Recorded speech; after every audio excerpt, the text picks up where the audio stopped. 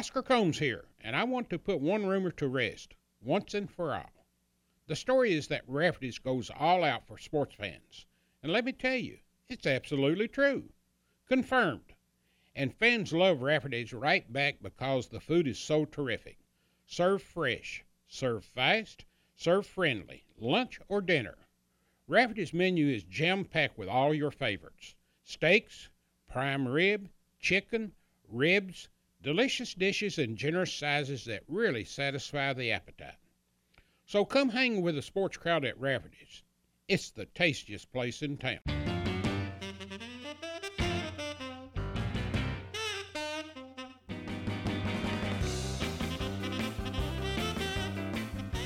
Welcome to Conversations with Oscar Combs, presented by Rafferty's and Double Dogs. In episode 55, part 1, Oscar speaks with Guy Strong.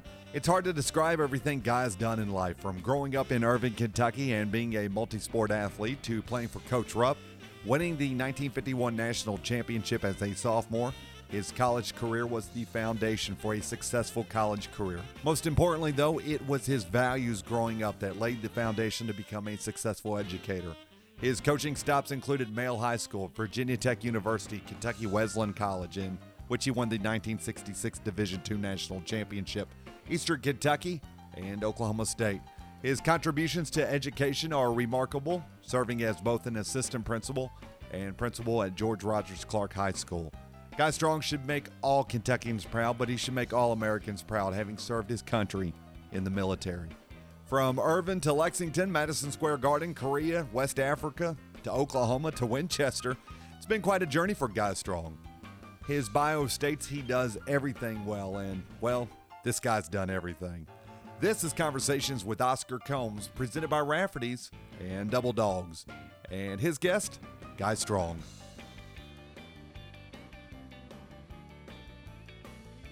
Been a long, long time, Guy, but what was it like growing up in Irvin, Kentucky in the early 40s, late 30s? Well, we were a railroad town. Most of the kids on the athletic teams, all parents worked on the railroad, or occasionally they'd have a business or something in town. But it was a wonderful place to grow up. We had a good school system. We had competitive athletics, and we always seemed to have a lot of pride in what we did. And amazingly, for a small school, we had a lot of kids that aspired to go on to college. Large family, small family? I had a brother and a sister. My 95-year-old sister passed away, and she went with her youngest daughter to Punta Gorda and lived there the last 5 years. In fact, we had a memorial service for her 2 weeks ago at Irvin. And I had a brother 4 years older than me, and he passed away in 95. Growing up, early on in life, you become a childhood friend, Earl Cox. Tell me what it was like growing up with him. Well, Earl was always looking to get an edge on things, and he's the one that taught Mr. Orr. Joe Orr was he was the principal. He was the basketball coach, and when I was a junior, he was the football coach. And my senior year, we talked him into coaching baseball, but he taught 2 classes and was the principal. So he had a busy time, and Earl and I were a part of that group that there was about 7 or 8 of us. We did everything together, and 6 of us off our 10-player team played 3 sports. What did you and Earl play? Earl played baseball, was the only sport he played, but I played basketball, baseball, and football. I played quarterback in football, guard in basketball, and pitcher in baseball. You were playing then. Today, Estill County, which is the consolidation of everything, right, is in the 14th region, but up until a few years ago, Irvin and Estill County was always part of the 11th region. We were in the 11th region. We had to beat the Lexington schools in order to go. And our district, 44th district, was a 9-team district at that time. And you made some road trips. I know you played up in the mountains some. My understanding, you even got there you rode trains.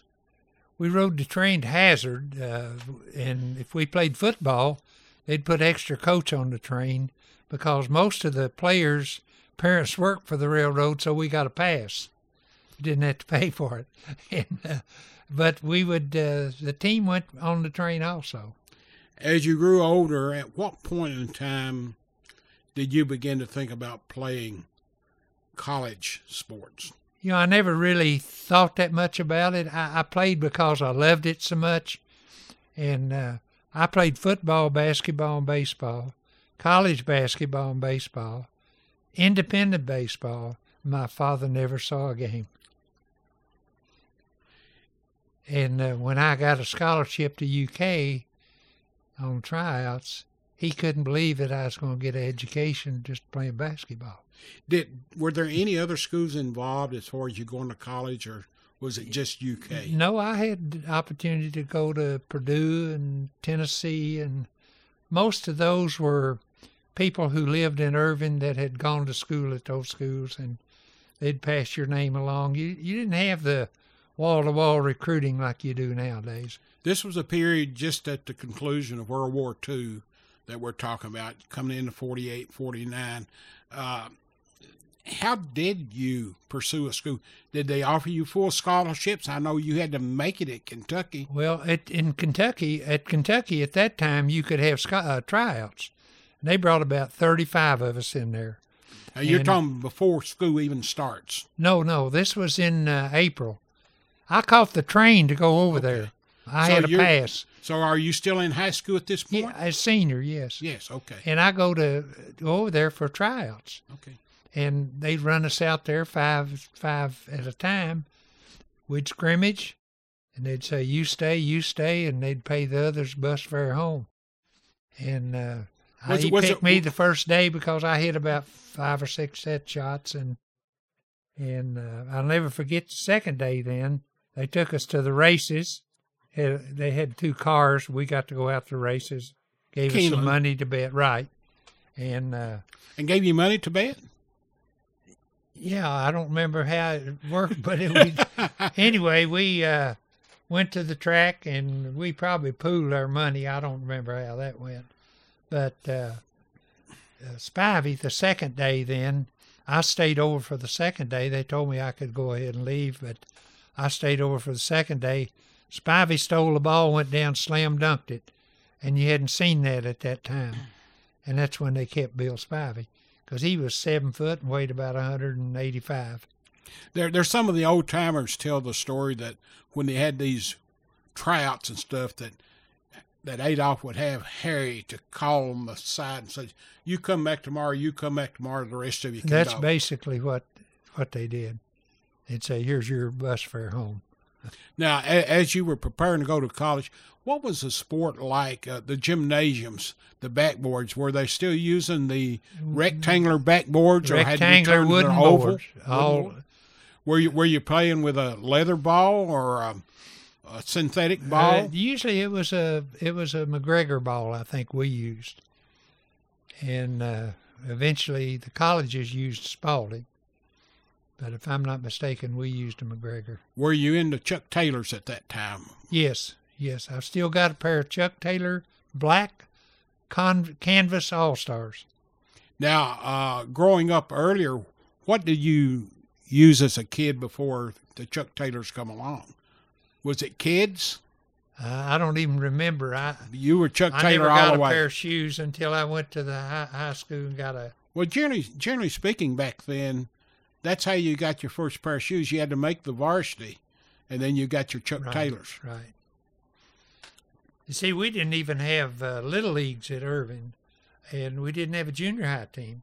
So Mr. Orr, our coach, he would bring us to the high school on Saturday mornings and have some of his players teach us the fundamentals of passing and shooting and dribbling and some defense. And that was the extent of our practice.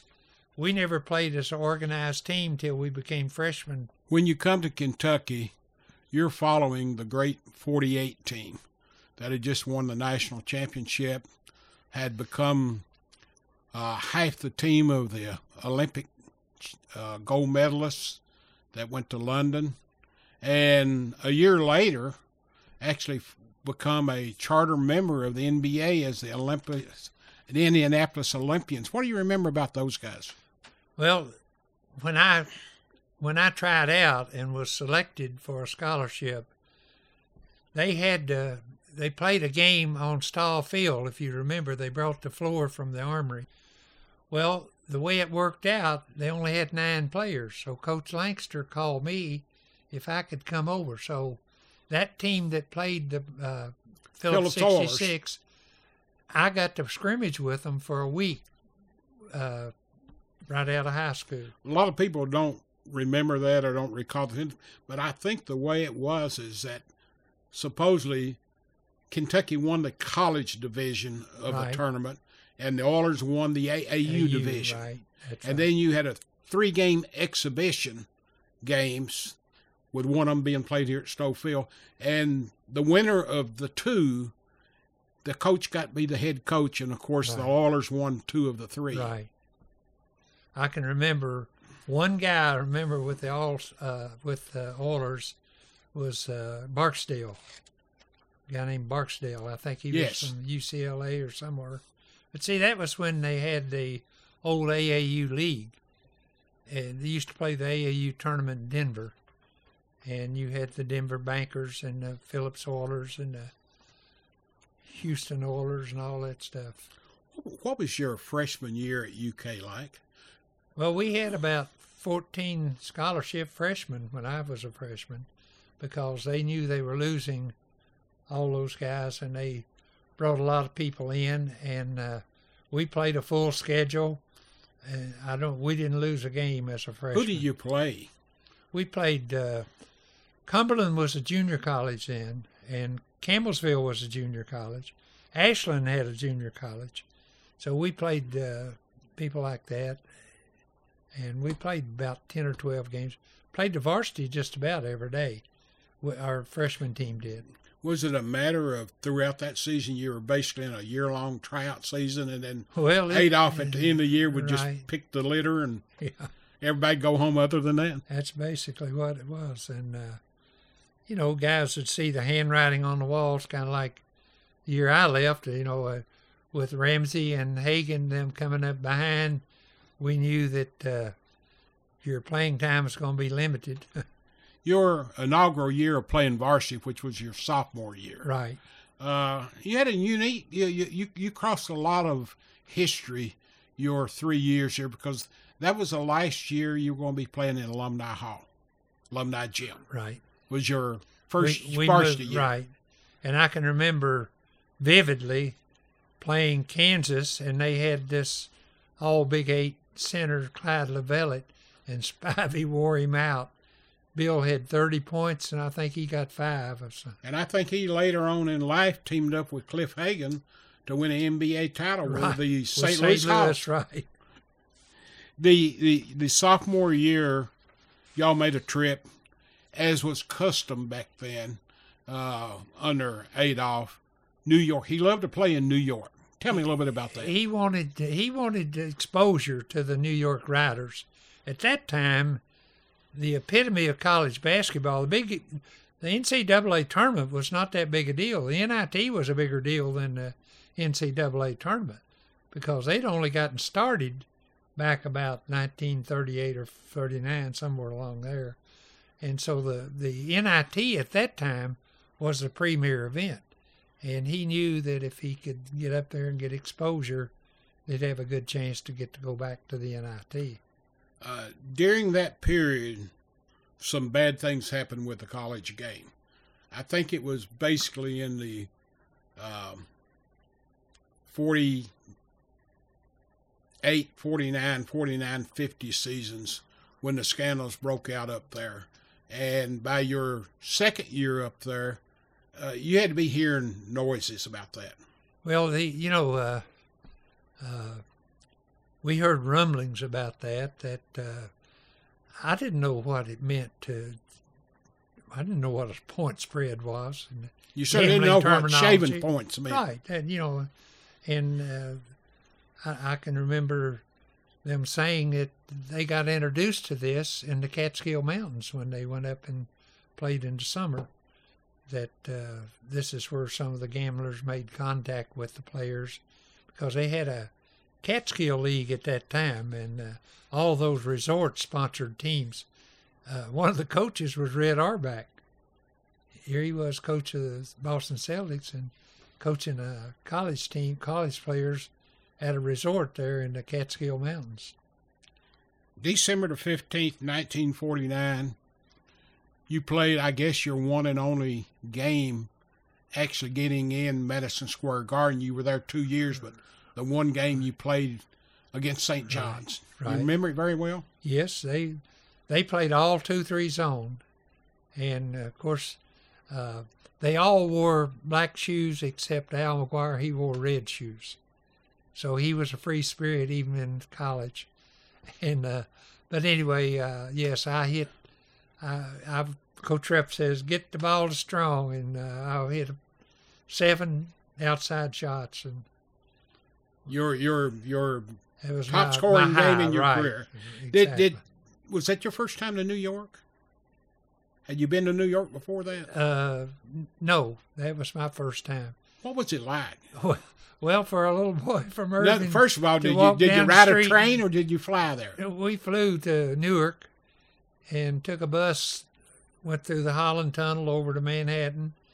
And, of course, we had to explore all the sites in Manhattan. And, Coach Rupp, he had a penchant for saying clever things. He said, where's so-and-so? And somebody said he went to see Perry Como. He said, who in the hell did he play for?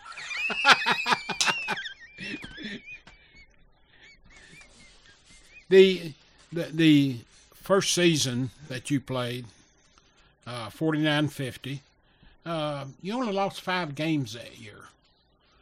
Seemed to be a pretty good year, but you didn't have many seniors on that team, if I remember correctly. Right, and of course, Ramsey and Hagan and Shiropoulos came up the next year then, and that's when they won it all. And I tell you, Bill Spivey was one of the greatest centers they've ever had at UK, and he was big, tough, could score, and he was tough mentally. He even though you were 25-4 at the end of the season, you didn't get invited to the NCAA. What do you remember about that? I'm not familiar with what happened. Because you had just got through winning in 48 and 49. Yeah. There's some people who were saying that was Walt Byers getting back at Adolph. I'd say that could be a factor. So, but you did play in the Coach Rupp was not. He wasn't in tight with a lot of those coaches like some of those guys were, and he kind of a free spirit. He did his own thing, and that could have very well been a factor. You had won the SEC tournament, being played in Louisville at the time. Was that the Armory? Right, the old Armory. And then you got an NIT, and you City lost. College killed us. CCNY. Right. That's City College of New York. And they were one of the schools that later got implicated They in the won scandal. the NIT and the NCAA that year. They won both of them. And so the next year you come back, and this is your last year at Kentucky, your junior year. Right.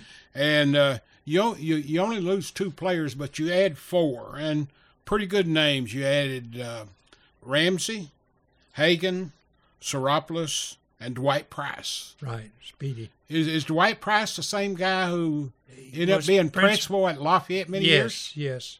Dwight. He was the state mile champion in high school. He played at U High. And you get into that season and you win the title. What do you remember most about that year being able to come back? I can recall the format for the NCAA was a little different then. I can remember that we went to Raleigh, North Carolina, and beat U of L. In the first round. Right. And Bob Lockmuller's father was one of the stars with, Bob Lockmuller was the father of Steve Lockmuller, who's AD at Eastern now. And a guy named Noble played for you. And Shelby Linville had an exceptional game.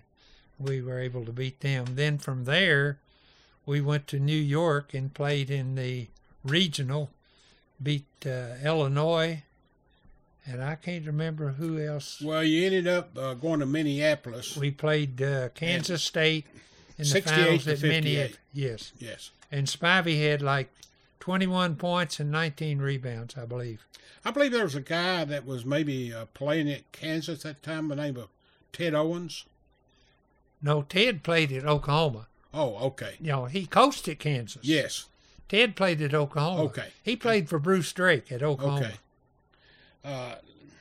So after that year, it looks like Kentucky's loaded. They got Ramsey and they got Hagan and they got everybody else coming back.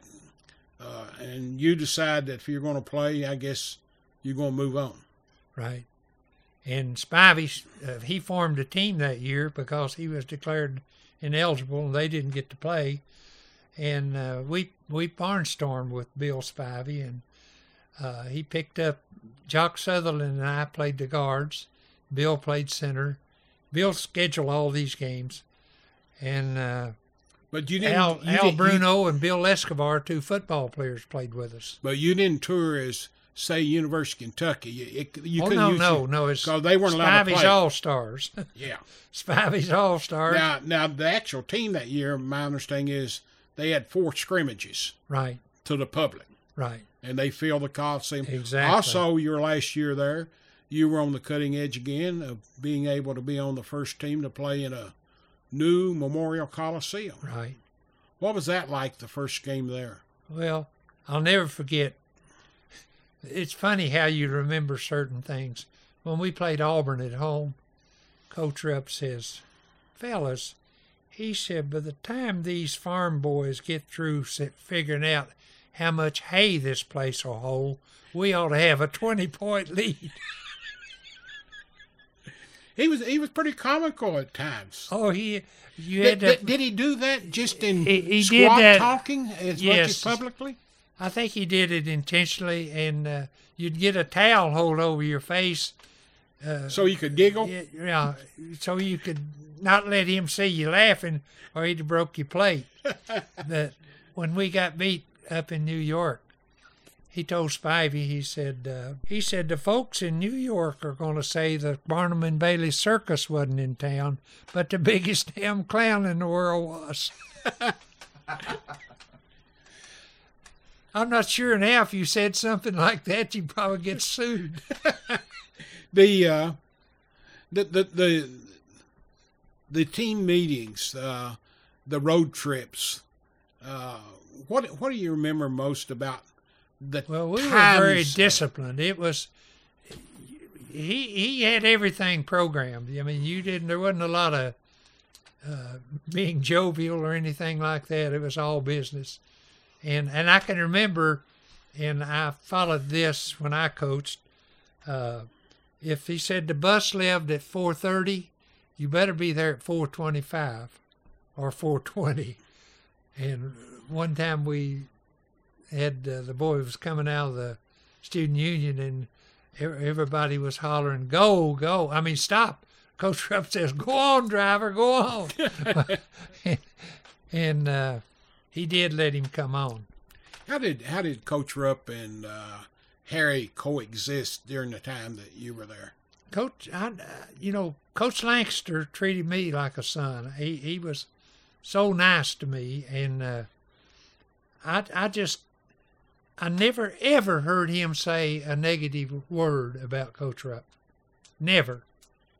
And Coach Rupp could put people down in not a very nice way sometimes, but Harry took it as a part of the job and rolled the bunches. Were they the only 2 coaches? Did they get any help at all?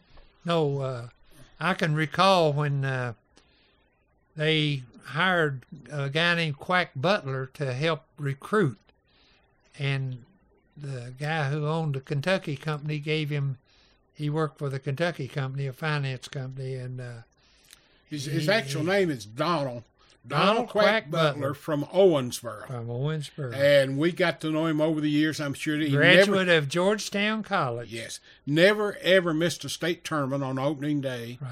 Always had a half of a ticket clipped on to his his tie. class. And partner, I mean, he would come and he would find a way. He'd say, I need 12 tickets. I need 12 tickets. Yeah. And he'd go put them out. And the only reason he put them out is he wanted those 12 people to owe him something later. Right. See, when I played freshman ball, Quack was the coach at Campbellsville Junior College. He had a boy named Dwayne Morrison from Owensboro, played at South Carolina. And Jock Sutherland played for him down there because he was good friends with Ralph Carlisle. Well, supposedly over the years is that he was almost like a second dad growing up with Cliff Hagan in Owensboro. Wow. And Quack liked to tell everybody how he was the first official recruiter for Adolph Rupp, and you're the first person I've ever run into to bring it up. He was. Say he was. He recruited Cotton Nash. Yeah, he went on the road, and I don't know that people had a so-called recruiter at that time, but he wasn't a part of the coaching staff. No, he it was a recruiter. It wasn't official. It was sort of officially unofficial. Exactly. Yes. And Quack was a personal friend of mine and Earl Cox. Big time personal friend of both. Right. And for years he ran the old Downtowner Motel. Exactly. Across from the Phoenix. Yes. And then he ran the Executive Inn in Louisville several years. He was an enterprising young man. Yes. What else do you remember about your college career as the years have gone by? Well, I was a pretty decent baseball player too, and C.M. Newton and I both played baseball, and we were both pitchers. Was Harry coaching then, or someone else? No, Frank Mosley was coaching. Okay. The year we went to the NCAA in 1950, Frank Mosley was our coach. You went to NCAA tournament in baseball? In baseball, yes. Our baseball team was all football and basketball players. Dom Fusey was the catcher. Walt Hirsch played first base. Johnny Stow, basketball, played second. Babe Pirelli played short. Doug Mosley, All-American football player, played third. Alan Hamilton, a football player, played left. Ben Zaranka, a football player, played center. And a boy from Jackson, Tom Wisman, played right field. So you got to the tournament in 1950? They went in 49 and 50. How far did you get in the tournament? Well, we went to we went as the at-large team from the SEC. Alabama won the West Division. We won the East Division. They beat us in the playoffs. But we got to go as an at-large team. Mm-hmm. But Alabama had 3 pitchers pitched in the major leagues. Frank Larry, Al Larry, and Al Worthington. Al Worthington pitched a little bit with the Reds at one time. Threw 2 no-hitters. Yes. Threw 2 no-hitters for the Giants. We went to Kannapolis, North Carolina, and played the regional. And it was Clemson, us, Alabama, and Wake Forest. And Wake Forest beat us out. How did the NCAA tournament go back then? Did you end up having a Final 8 or Elite 4, or do you recall? They went. You're talking about baseball. Baseball, yes. They went to. They had the College World Series. 8 teams. 8 teams, yes. Okay. 8 regions. So you got to the tournament, but you didn't get to the World Series. No, we didn't get to World Series. I got you. So at this point in time, you're going back to Eastern, and how did your go at Eastern? Well, I went to Eastern, and of course I wasn't eligible. I commuted from Irving that whole year. And another boy that... Wait a minute. You commuted from Irving, and this is in 1952. 52, right. What did you drive? I didn't drive. I didn't have a car. How did you get there? I rode with a guy that worked for Begley Drugs in the morning. Oh, okay. And so he hitchhiked. Right. Yeah. In the afternoon, then, we'd walk out to the service station there on the corner to go into Irving, and we'd hitchhike. We knew if we didn't get a ride by 4:30, the Black Brothers bus would go, and it cost $1. So and very seldom did we ever have to take the bus. We'd catch a ride. Sometimes we'd catch 3 rides. So a year of that, and then the military calls. Well, I got my commission in field artillery at Eastern, and when I got my commission then, I got married in May and went on active duty then in August at Fort Sill. Went on active duty in June and wound up going to Fort Sill, Oklahoma for a battery officer's course. As soon as I graduated there, we went to Korea. And how much time did you spend over there? I was there a year. I got there in August of 53 and left in May of 54. What was that year like? Hell. I don't see anything over there worth fighting for. No, it was an interesting experience. I was a battery commander. Had about 150 men in my outfit. And I was in 155 Howitzers. That's why we're hearing aids. Our projectile weighed 95 pounds. Did you lose any of your... Well, I know. The war ended 3 days before my boat docked. So we got there at the end of the war, but we still had to go through everything, and they got on to a sports kick, and Ted Owens and I had met at artillery school, and he wound up being the coach at University of Kansas, but we played in the same league. He coached our division artillery basketball team. And so you come back to Eastern. And I played a year for Coach Paul McBrayer. Yeah, tell me a little bit about that. Coach McBrayer he'd been a first sergeant in World War II, and he was a pretty tough taskmaster, but an excellent coach and a great disciplinarian. In fact, that's how I got the job at Mayo High. I coached 1 year at Madison High, had a so-so record because I was so young, I had so many young kids. And Charlie Kuhn was the football coach and AD at Mayo High in Louisville. And he had played freshman ball under Coach McBrayer when Coach McBrayer was the freshman coach for Coach Rupp. And he respected Coach McBrayer, and he said, "Do you have a player of yours who can coach football?" And he sent me down, and Charlie and I hit it off, and I took the Mayo High job. What year was that? 1956, first year of integration. Okay. Step back just a second. What do you remember about the relationship with Coach McBrayer and Coach Rupp? About what? Their relationship. They had a very contentious relationship, to put it mildly. He had been Coach McBrayer had been Coach Rupp's assistant for about 9 years, and I think he perceived him as a threat, and he had Shively tell him he no longer had a job when he came back. Now, when you say Shively, you're talking Coach about Bernie, Shively who was the AD. He was the AD at that Yes. time. Yes. Did they ever make up? Not that I'm aware of. So you go to Mayo High. You're there 6 years. 6 years. What do you remember most about that? Because that actually started you Well, onto a love affair that you go from there to college back to high school. Well, here. it gave me an opportunity to meet so many. At that time, Louisville was full of Division I players, and you got to meet a lot of college coaches. And I taught. Now, this is something, and it makes my blood boil when I see Matt Bevin do what he did, the governor.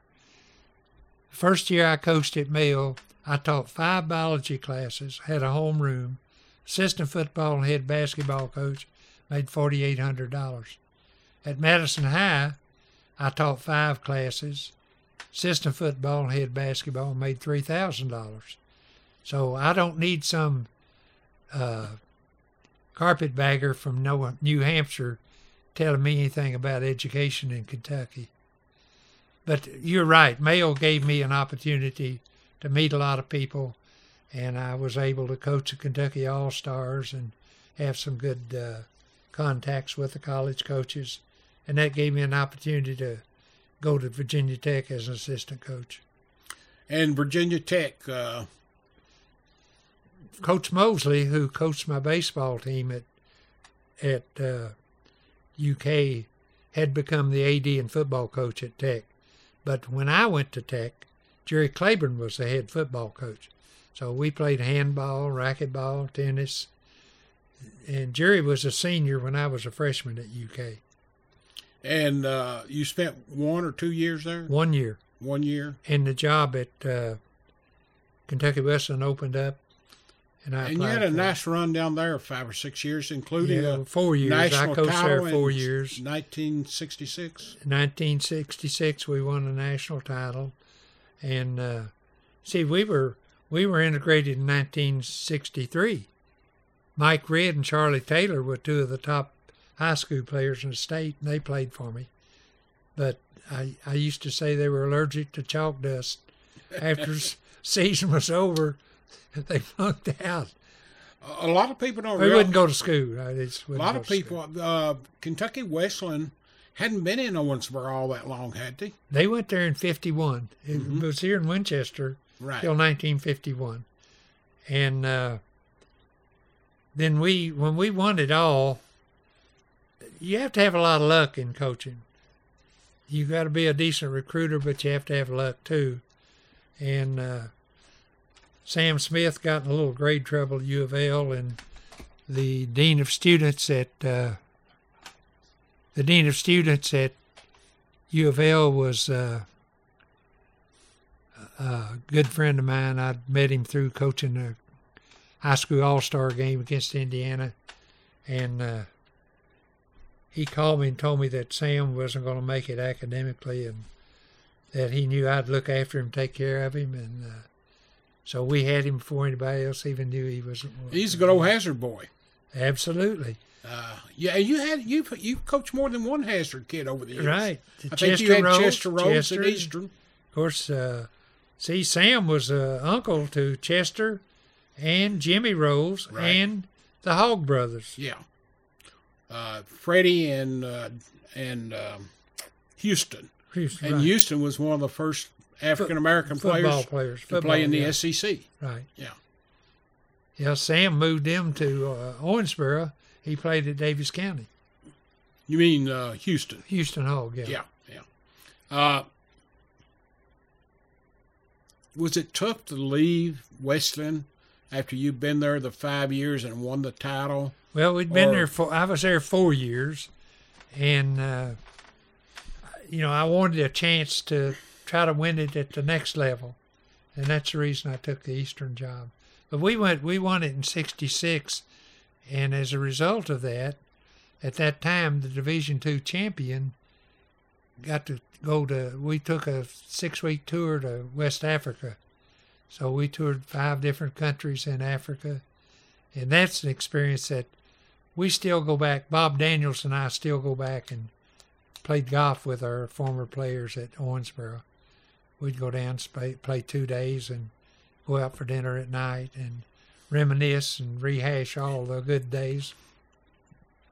At this point in your career, how did you look back at what you'd achieved from growing up in Irvin, Estill County? Well, it's almost like a dream, Oscar. It's been such a fantastic ride, and God has blessed me. Was there any time when you were growing up in Irvin where you think, before I really get halfway in my career, I will have Never gone from I Irvin never, to Kentucky to New York City to being in a war? I never looked at things that way. I always looked at what was coming. As they say, one day at a time. That's the way I take it right now. A great deal of it early on, you were also teaching. You alluded to it a little bit earlier there. How much satisfaction did you get out of teaching versus coaching? Well, I always took my teaching. I felt like I was a professional, and I took my teaching seriously. I didn't roll out 1 ball for PE1 and 2 balls for PE2. And, of course, I never taught PE. I had minored in biology, and I wound up teaching biology. So, what did you learn when you were at Kentucky? First of all, at Irvin, and then at Kentucky, and at Eastern as a player, as far as success, failure, sharing? Well, I always felt that you owed it to yourself to do the best you would possibly do. And my mother had been a teacher. She was the oldest of 12 kids, taught school, was postmaster at Quicksand, Kentucky. So I just kind of had that ingrained in me. And my dad, as I said, never saw me play, but I knew he was proud of what I did. But he couldn't believe it when I told him I was going to get a basketball scholarship to play basketball. How did it affect you then and now that he never got to see you play? It didn't bother me. And I didn't have to listen to somebody rehashing what all I had done Wrong when I or went whatever. home. Right.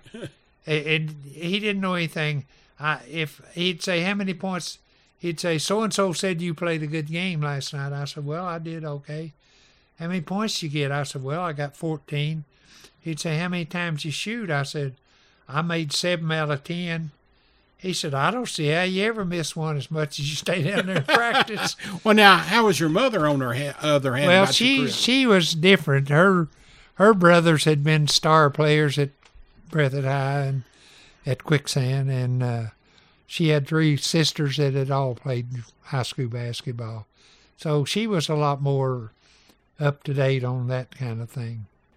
As much as you'd achieve and experience at that point, your next stop is going to be at Eastern, which is a Division I school. And that's where we're going to start out with part 2.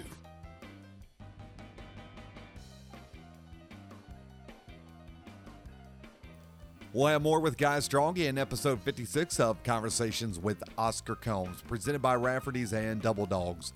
All of Oscar's podcasts can be accessed through the official home of the Big O, OscarCombs.com. Remember to subscribe for free to automatically download episodes of Conversations to your mobile device. Just search for @Wildcat News in both the Google Play Store and iTunes.